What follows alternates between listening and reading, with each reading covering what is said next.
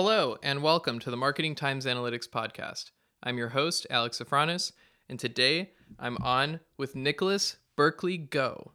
Nicholas, would you like to introduce yourself? Sure. My name is Nicholas Berkeley Go, and I'm a strategic marketing manager at Crypto EQ. Before we continue, here's a quick word from our sponsor, Adverity. Marketing is a thankless task. You go through all the trouble of setting up your campaigns, perfecting your messaging, and targeting your customers. But when it comes to revenue, who gets all the credit? That's right, sales. Well, it doesn't need to be this way. Adverity is the marketing data analytics platform that lets you easily monitor performance and link it to actual revenue in your company.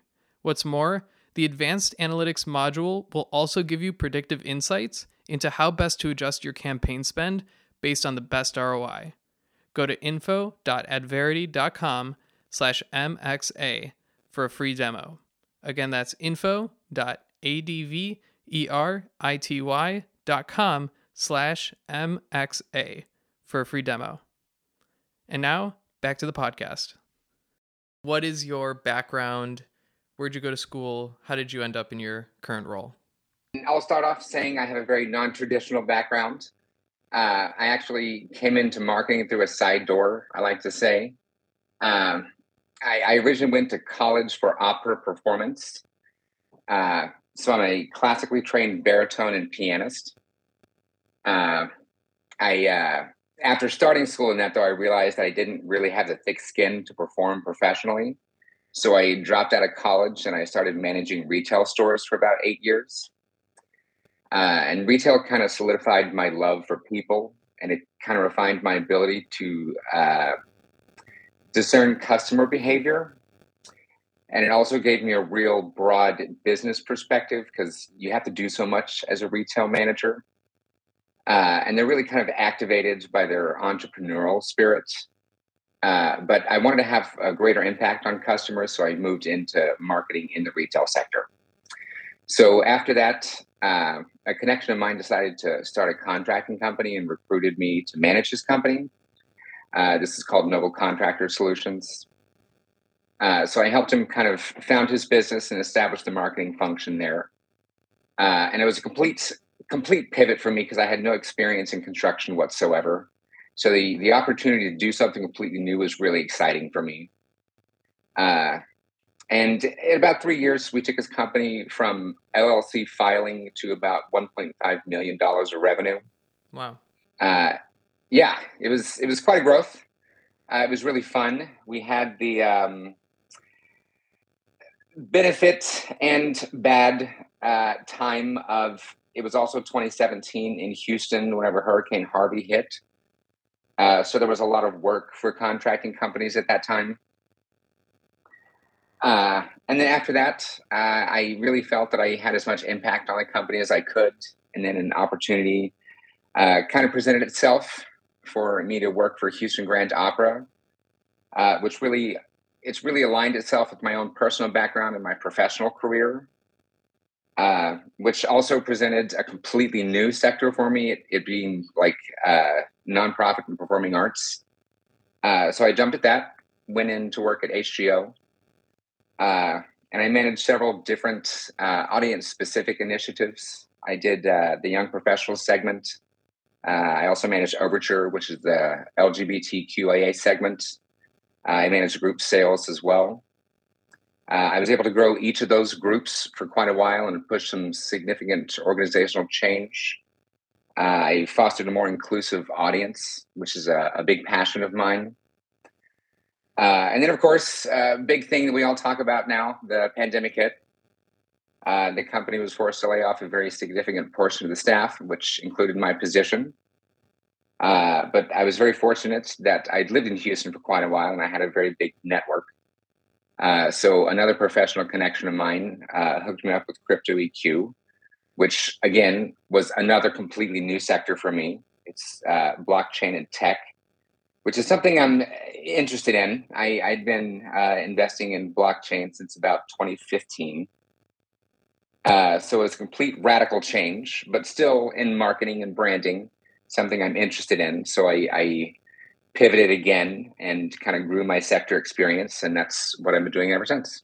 Very interesting. That was a great story, and I definitely want to get into the those individual experiences a little bit more.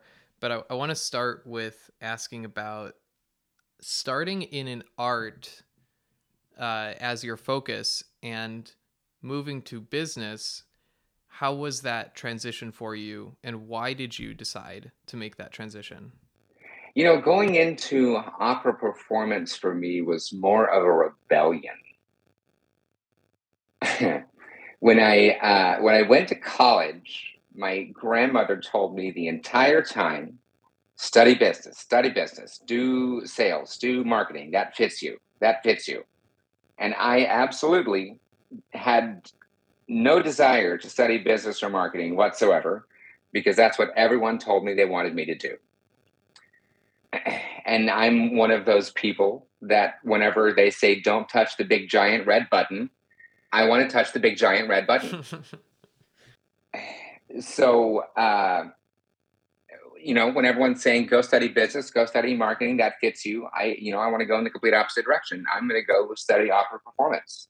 That's what I enjoyed doing. That's what I'm a very fine singer. I was an excellent singer. I still sing to this day. I still have a piano. I still play to this day. I still practice all the time. It's a passion of mine. I don't have the skin for it, and I'm not called to be a teacher. So it wasn't something I wanted to do with my day job.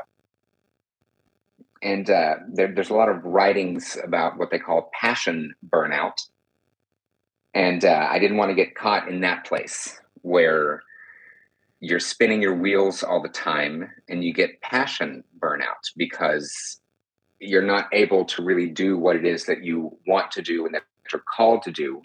You have to do something that you need to do in order to do what it is that you want to do, if that makes sense. Hmm. That was the impetus behind my change.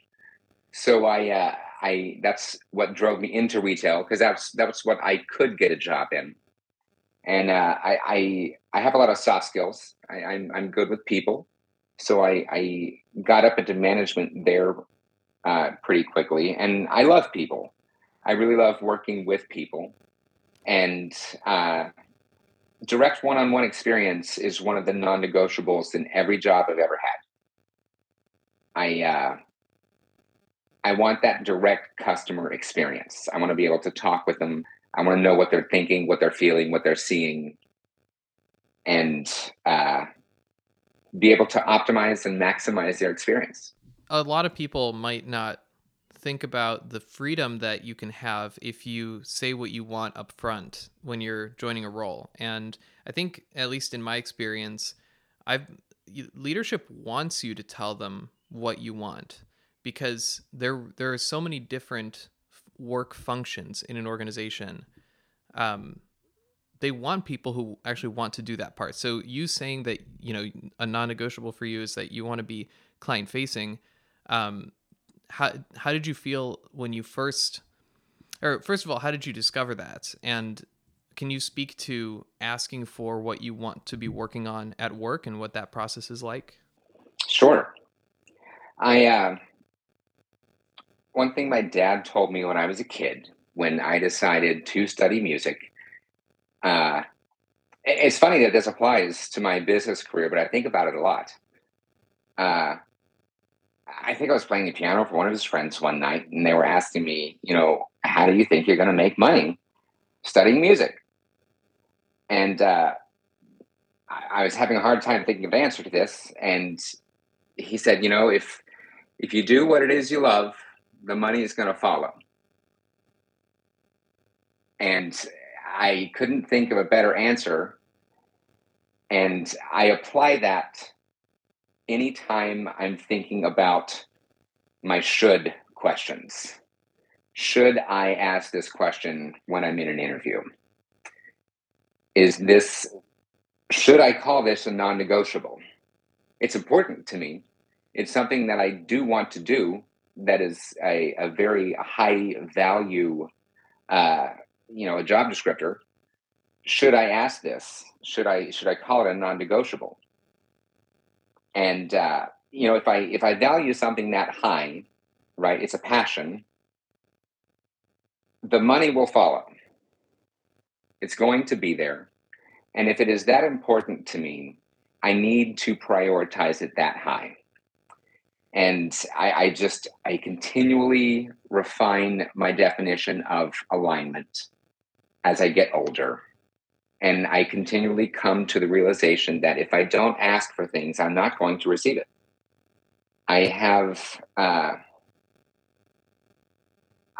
was just also something I was taught as a kid.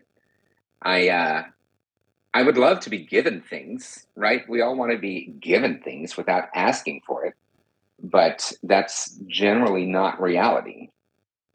I have the benefit of, I'm generally gregarious and approachable. So people love giving me things, which is great. But, I still have to ask for them.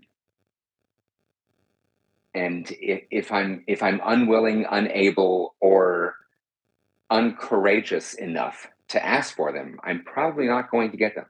I totally agree. Asking for what you want. Do you have any negotiation advice, by the way? If somebody's trying to get a job, maybe they're thinking I should be negotiating here. Do you have any advice for them? It's not only negotiation advice, it's also general career advice. I uh, I have a I have a Senate. I have a uh, career Senate of about 7 people that I trust their opinions. I have incredible trust for their opinion. And anytime I need to make an important career decision, I will take it to my Senate and I will get their advice and their opinion on each of these decisions separately and together, 2 different times. Uh, and a negotiation, I think, is the same. So it usually comes around to offers for a negotiation. I'll take that offer to them and ask their opinion on the offer and say, this offer has A, B, and C, and then what my opinions are on each of those, but the offer does not include D, which is important to me, and like when you're thinking about an offer, right? That's a really important time in the next like year, 2 years of your life. Is segment D important enough that you need to counter on that? How much do you want to counter on that? Is that enough that you want to push back strongly? How much do you want to push back?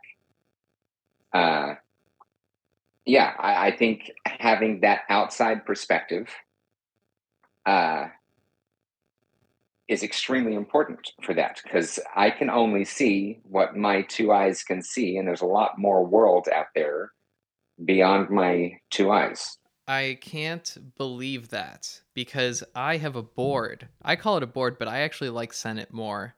And for the listeners, this is very crazy. So basically, we both have the same structure built. I found, and I'll give a little background of where this is coming from. So I had a bunch of mentors in college.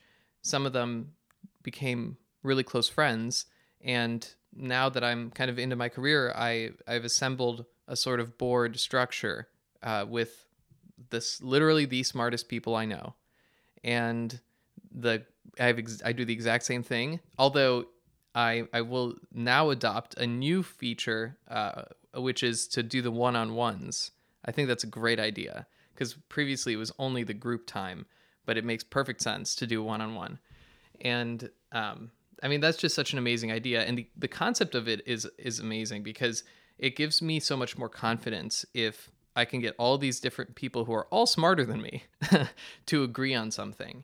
And one of the things that I like about it is I have a very diverse group in terms of their specialties. So each one is kind of responsible for a different piece of, or a different like component of life. There's the spiritual side, the energy side, there's the branding side, there's, the financial side, health, right? There's going to be so many different spheres that you operate in. So I like to get all of the different perspectives represented.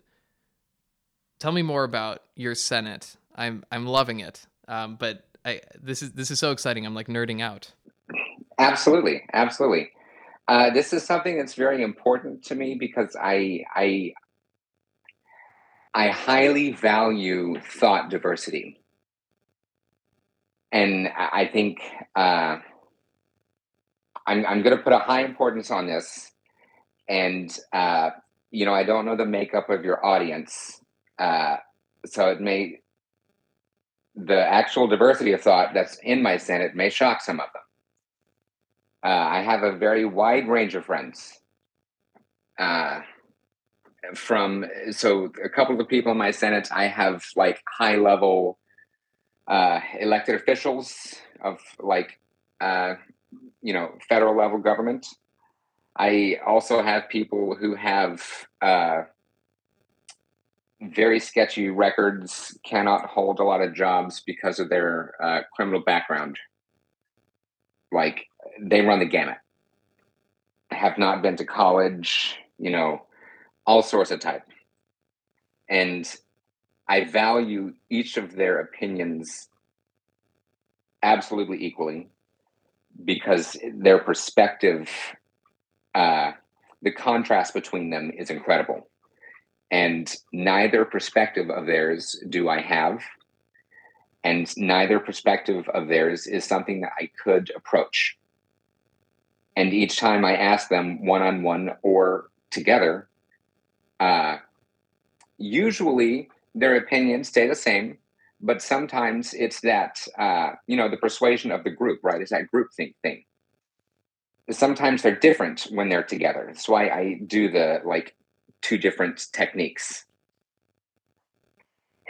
And I like to make sure that the decisions I'm making are equitable with my values and equitable with, kind of the future that I'm trying to build, not only for myself, but, the values that I'm trying to instill, with a future that I see for, the world.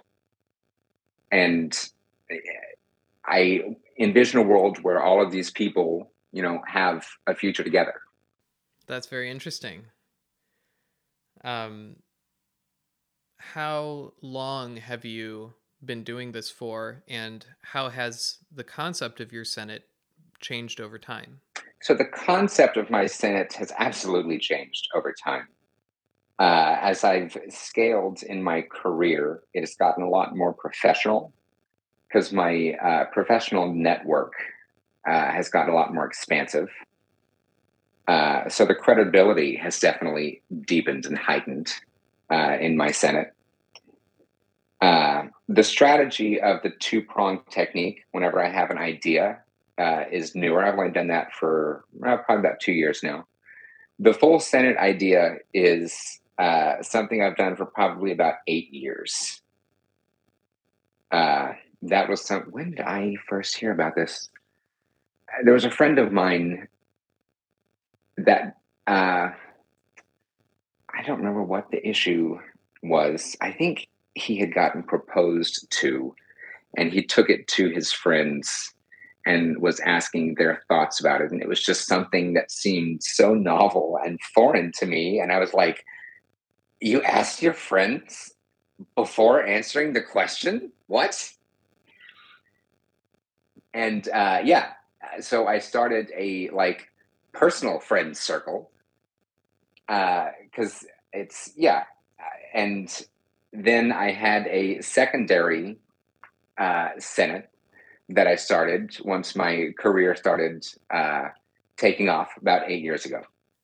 So back to the kind of career related questions. So what do you love about marketing and analytics? Yeah, so my sole focus is to create an impact for customers.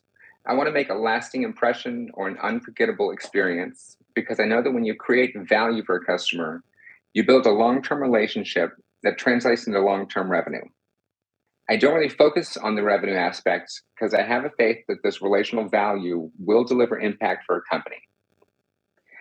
And I love this symbiotic relationship that marketing and analytics has to continuously improve products and services. So it's this feedback loop, right? And I don't mean to be reductive on marketing, but if you think about the definition of marketing, so we're essentially bridging the gap between products and services and customers. So essentially, by understanding consumer or customer behavior and the trends, we translate those into insights and we create effective campaigns, we drive sales, and we create a personalized customer experience. And then we take analytics, which helps us track the effectiveness of these strategies. And we can then modify our strategies to maximize results.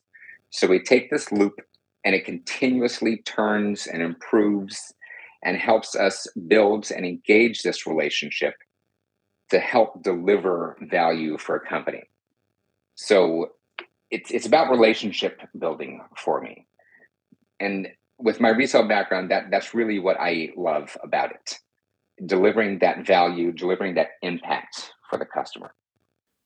So, how does that loop, that feedback loop, work in reality? What are some ways that marketing can impact a product?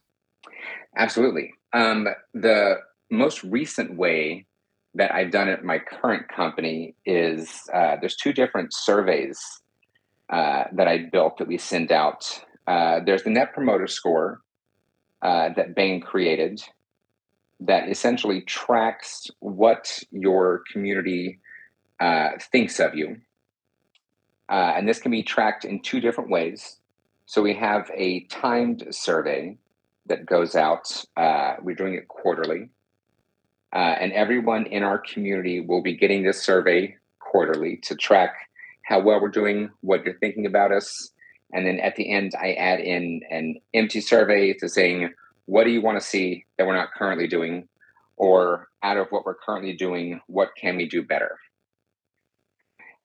It's, I like to use the example. We have at CryptoEQ, we have a lot of open feedback because we have a very open community. We have like Telegram channels. We're very open to feedback with our community. We're very open, like you can reach us 24 hours a day. But a lot of companies are not that open to their community. And I like to use the example of there's this short little video a therapist showed me once of a man and his girlfriend sitting on a couch. And I think it's the girlfriend, it may be the boyfriend, has this giant nail sticking out of her head. And she turns to the boyfriend and says, you know, I have a headache and I don't know why I have a headache. And the boyfriend looks at her and says, I think I know why you have a headache. And she's like, no, I don't know why. And he's like, I can help you with this headache. And, she wants no information. She wants nothing to do with it. She's like, I don't know. I can't figure it out. Don't tell me anything about it. And the boyfriend's like, I can fix this for you. Let me fix this for you. And there's no communication between them. And he's like, I have the solution. Let me give you this solution. And she's like, no, thanks. And this is that kind of feedback loop that I think a lot of companies are stuck in about how can we get better? How can we do better? In the meeting room where marketing is talking to each other, you have a team of 20 and all of marketing is talking to each other, strategizing, trying to get better. It's great. You've got such good conversations you're going. How many customers are in that room? There's none. Yeah. It's so important to get the customer's voice in that room. And that's why I push for closing that feedback loop so much. I don't want you to print out the paper to do it on, bring it in digitally, but bring in those surveys, bring in those responses, read those off in the meetings. What are they saying? Actually, what are their words? What are they saying that you can do better? Do it. What are the action steps? When can you have it done? What are the plans to get this done? Because if your KPIs are, ROI, if you're looking at putting money into doing things that are going to create an impact for the company, Doing the things that your customers want absolutely are going to create an impact. You're going to get a return on doing the things your customers want to see. And they will tell you what they want if you listen to them and give them the channel and the opportunity to say it. That makes a lot of sense. Do you have any advice for how to get good insights from customers? Any good questions to include on surveys? Anything that somebody could take away with them? I think it depends on your customer base and the type of products that you offer, of course, as everything in marketing does. But honestly, I think this is also one of those bottlenecks that we get caught in. I'll also speak in the first person here that I get caught in. I'll call it a strategy bottleneck. I'm sure there's probably an official name for it, and I don't know it. This is one of those places where we get in a planning or strategy bottleneck of how can I create the perfect question to get the most amount of feedback to do it. I think this is one of those places where you just need to stick your feet on the ground and start running. Start asking questions. Eventually, you'll find better questions to ask, but I think the best question to ask is just the first question you ask. You know, what can we do better? What do you want to see that we're not doing? Or what are we doing great? What do you like? What do you like about it? What are we doing that you don't like? What can we do better? What are other people doing that you like that we're not doing? And it's getting the conversation started. One of the greatest insights I learned working in retail, and a lot of people don't like hearing it because it's very true. People love talking about themselves. If you let them talk about themselves, they will talk about themselves. Mm-hmm. So ask them about themselves. Ask them about their thoughts. Ask them about what they want. They will tell you, and they will talk about it. So one way to get customer insights is social listening, but with all of the algorithms, bots, and everything, how reputable is social listening compared to like surveys? I mean, there's always a disparity between your types of data. I would absolutely prioritize the primary data you get from your customers versus your social listening data, so your secondary source data. If you're interested in the social listening data, I would absolutely go to an agency for it. Uh, Depending on the budget you have for it, if you have the budget and the time to invest, looking at the reputation of the company that you're going with, that's okay. I usually don't. Most of the places I've worked with are startups, and we need our information 3 days ago. So I would invest in an agency because they usually have already done the work on the reputation and the quality of output. If they've not already done the social listening, and you can just enter domain information and what you're looking for, and they can shoot you the results within an hour, which is perfect. That's what I would recommend if someone's looking for a recommendation for quality as well, because of the size of the companies generally, depending on what you're looking for. That makes sense. And on the thread of kind of data, what is the current state of data storytelling, and how do you think it'll evolve in the future? I think both parts of this question are similar with some distinctions between them. I think one of the biggest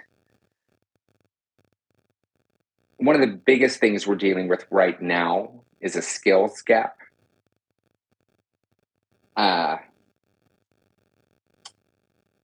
There's not a lot of people out there that know what to do with data, or that know what to do with data well. There's a theorem out there, and I don't know the name of it, about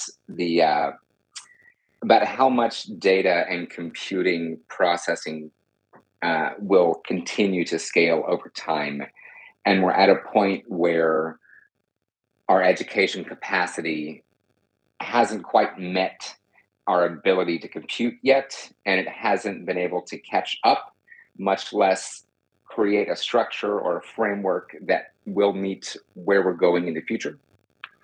So I think that's why we're at this point of skills gap. There are some programs, that are leading the educational market, MIT, Stanford, where they put out these candidates that are absolutely, meeting the market, putting it out there. Uh, but it's very small. Uh, and even those candidates really that are leading the market, there's still gaps. And I don't know that whenever they're hired in, I don't know that the companies know the types of gaps that I see that are coming out of it. So they put out what I like to call affectionately super nerds that really know how to handle and process and manipulate data into these like wonderful charts for other super nerds. But it doesn't translate for like normal dude. Mm-hmm. And I don't think that's what they're looking for. Right. So it there's like a mismatch for it, right? They have the skills, but there's a design lack there, or a planning lack on the front end. Uh, so yeah, I don't think we have quite the. I mean, I don't want to sound like web designer for it, but we don't have the back end frameworks to meet our front end capability. Yeah, and I think this is an issue across most educational disciplines, especially as you get into the arts. It's almost intentional that there's very little business that is taught, and it's similar, like it's almost like the tendency of higher education is to educate away from the highest return on investment skills for some reason, like like what we just described here, like even computation, programming, very valuable skills in the world, at the highest levels they're still being taught in a way where it's not really able to be communicated. Like that skill is almost like isolated away from where it can provide business value.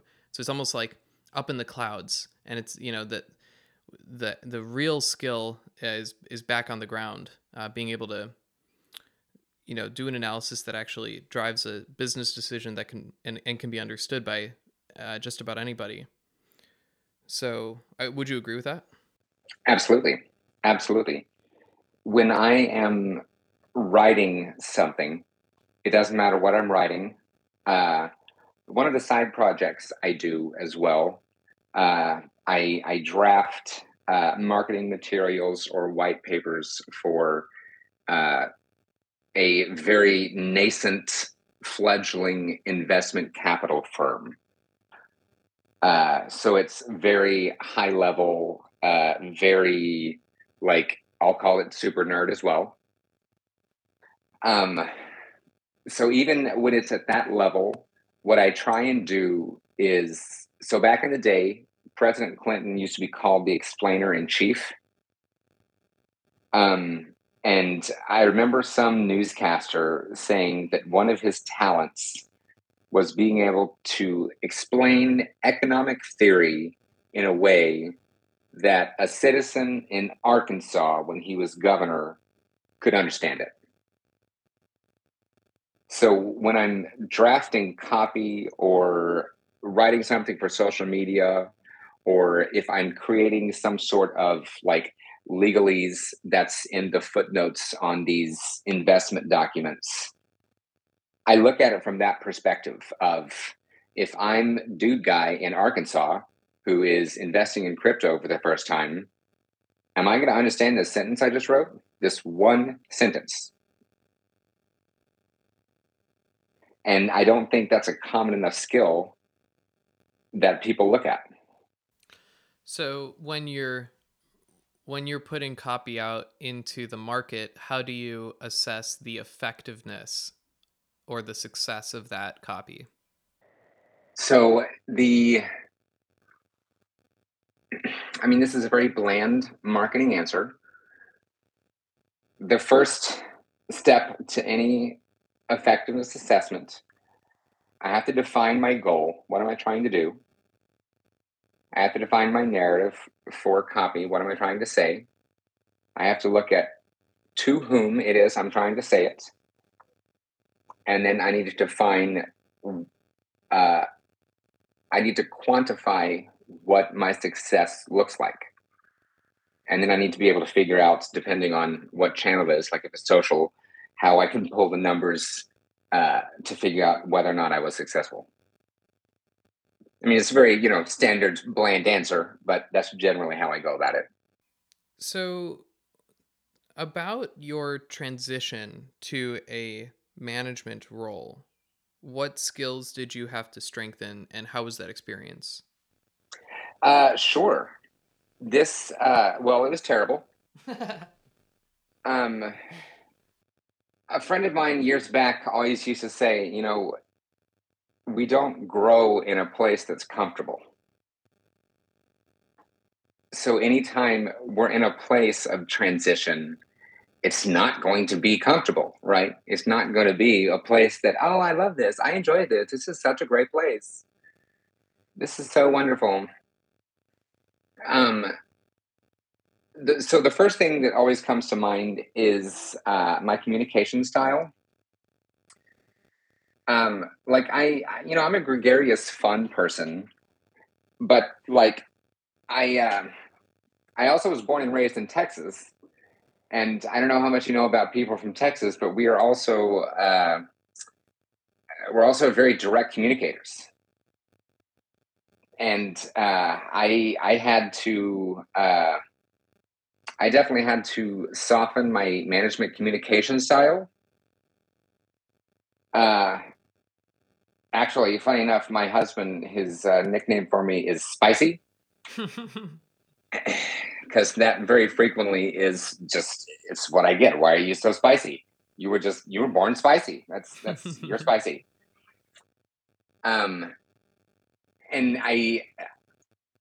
So the purpose in my direct communication, right? I try to be very clear so that what I communicate is understood, and it's not the message is not miscommunicated. But direct communication is not always responded to well. And communication also needs to be effective, but that doesn't only mean clarity or minimizing confusion. It also means I have to build consensus, which is what I had to strengthen. Building consensus is not natural to me. I was always, what comes natural to me is like forging my own path, and generally people will follow me. I was not one that had to create a team, motivate, and then we all go together. That was new. So I had to learn to meet my team where they're at, to communicate my expectations in a way that they receive them well. And an example I give for this is I was managing an associate one time, and I found an Excel spreadsheet on my computer. It was my workstation at the time. That was an incredible asset. I think this thing was 3 or 4 years old. It had thousands of emails, phone numbers, names. It had tabs, spreadsheets all over it. And it was the biggest mess of information I had seen probably in my professional career. It was just a mess. Nothing was lined up. There was no sense of organization to it whatsoever. But I mean, it wasn't like nonsensical. Each page had its own little thing to it. There was just 300 rows where all of the phone numbers were in column A, and then 150 phone numbers for the next 150 rows were in column C. So I sent the spreadsheets to an associate I was managing and said, over the next week or so, could you just kind of, clean this spreadsheet up so that we can put it into our CMS and, use it as a resource? Because I want to be able to market to these people because they are groups that we had never marketed to before.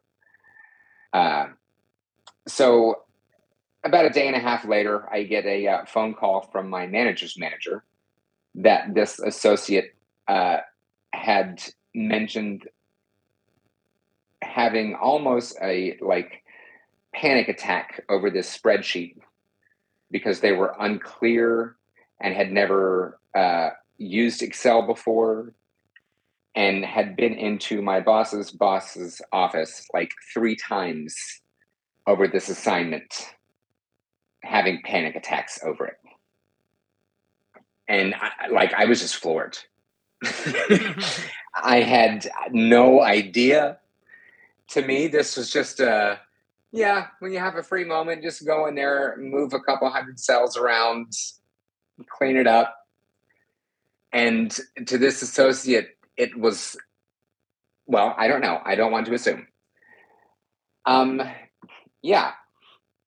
So the communication style really had to change. It ended up into me reading 3 or 4 different books, redistributing the assignment.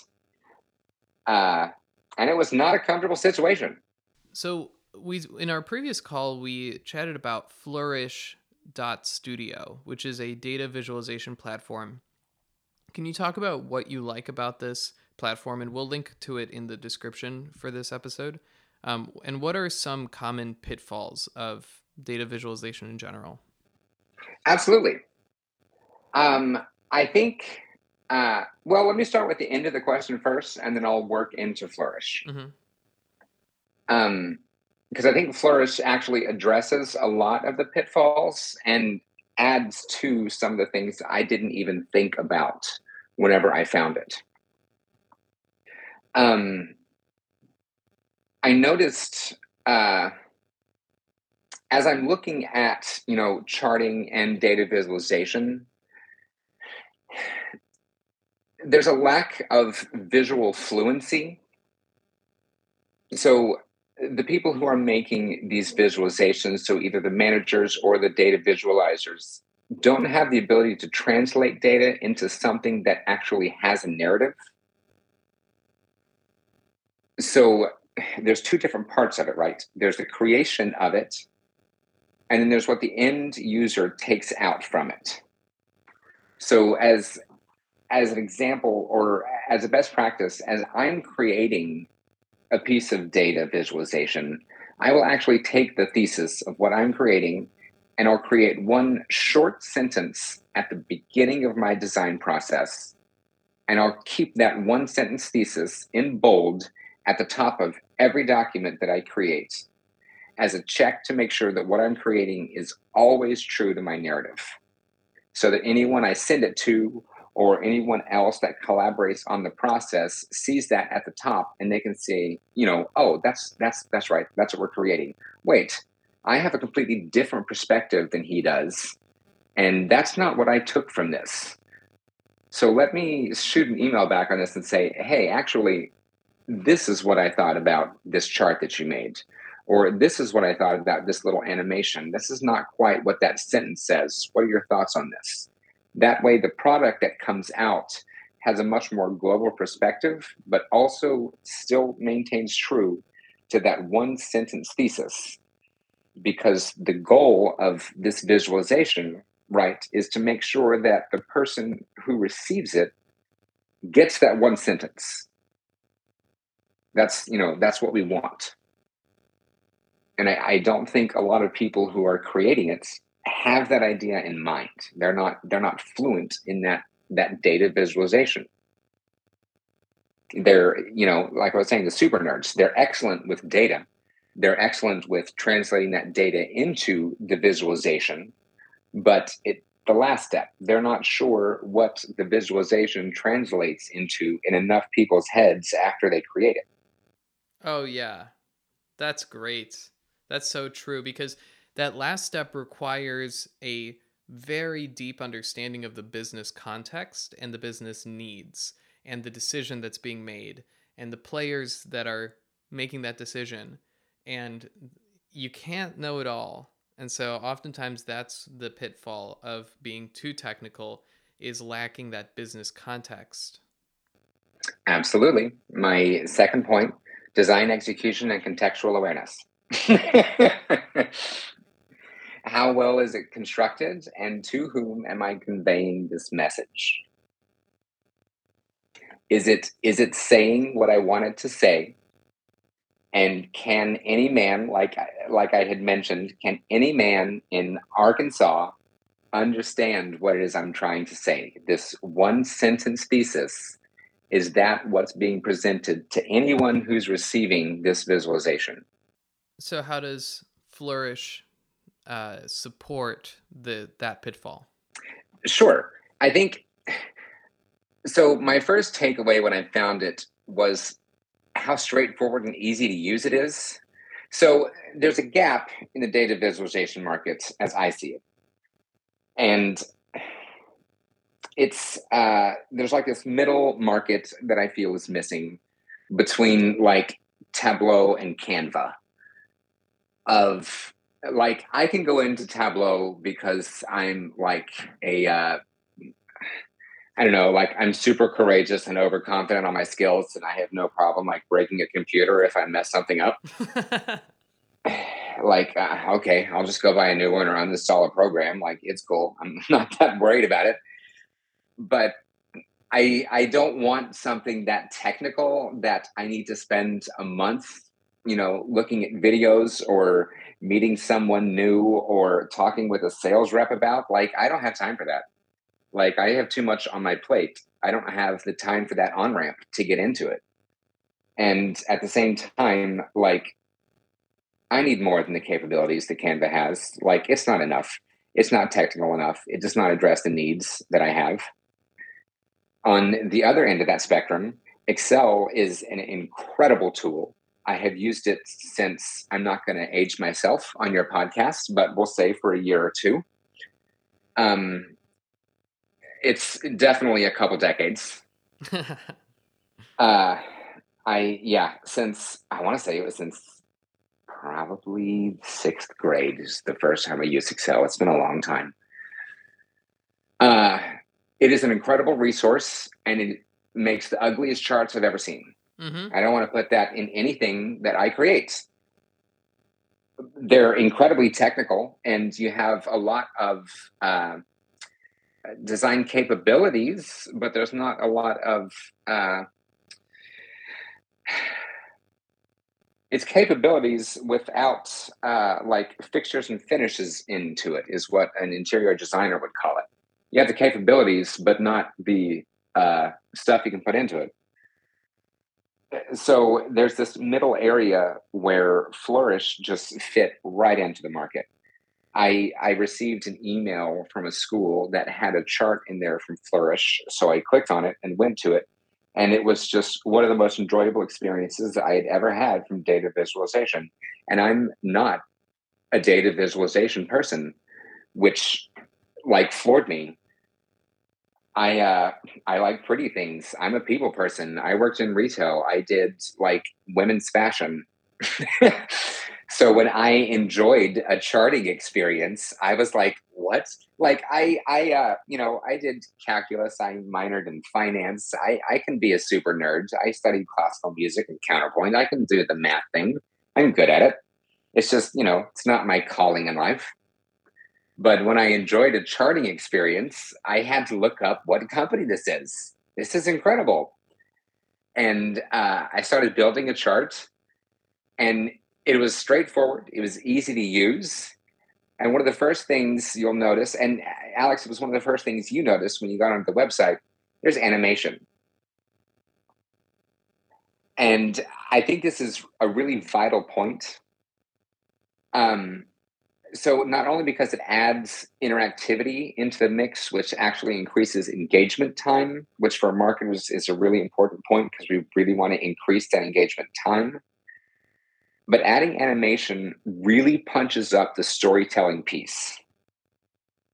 So if you're really trying to punch home that narrative, if you're really trying to get that one sentence thesis, really focusing in on the storytelling, getting that animation in there is the on ramp to that. That's really going to get that home because, I assume a lot of people listening are probably in America. They probably have subscriptions to Netflix, Amazon, Hulu, or they watch regular television. We like things that move, that are flashy in front of our eyes. And animation is going to get someone to understand data. Watching, when you look at a piece of information and you see, 3.1415957, you don't understand what that is, right? Whenever a circle unfurls in front of you and then you see actually how circumference works and what pi means, you'll understand what that is. And then you understand what that number I just quoted off in the first however many digits of it is. Then you understand what that number is. Mm-hmm. And I think that is kind of, if you want to talk about like differentiation, that's part of what they have. But it's adding that like middle market piece, the easy to use. I can get in there. It's got templates. You're hitting the ground running. And you can directly import your Excel spreadsheets for the people who still have, Gen X managers that everything they do is still on Excel. It's so easy to use, and it's so customizable, and I didn't have to learn anything else for it. I can just go in there, start clicking around. It's got the ease of use of Canva with the accuracy of use of Tableau plus animation. It's incredible. And it works really well on mobile because of the zooming in feature where you can click on something and it zooms in and you can see a breakout of a particular line item. That makes it really good for small screens, which it has historically been really tough for analytics. Absolutely. And if you're trying to add attribution onto any charts, like at a specific time point or on a line chart, you can add points in there that when you touch it with the interactivity piece, it pops up with a little piece of information and will add, a little segment. You can put text in there. It's an incredible resource. It's fun. It's engaging.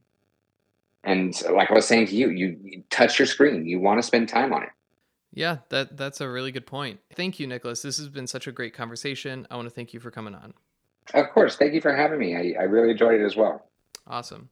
And thanks everyone for listening. We'll talk to you soon.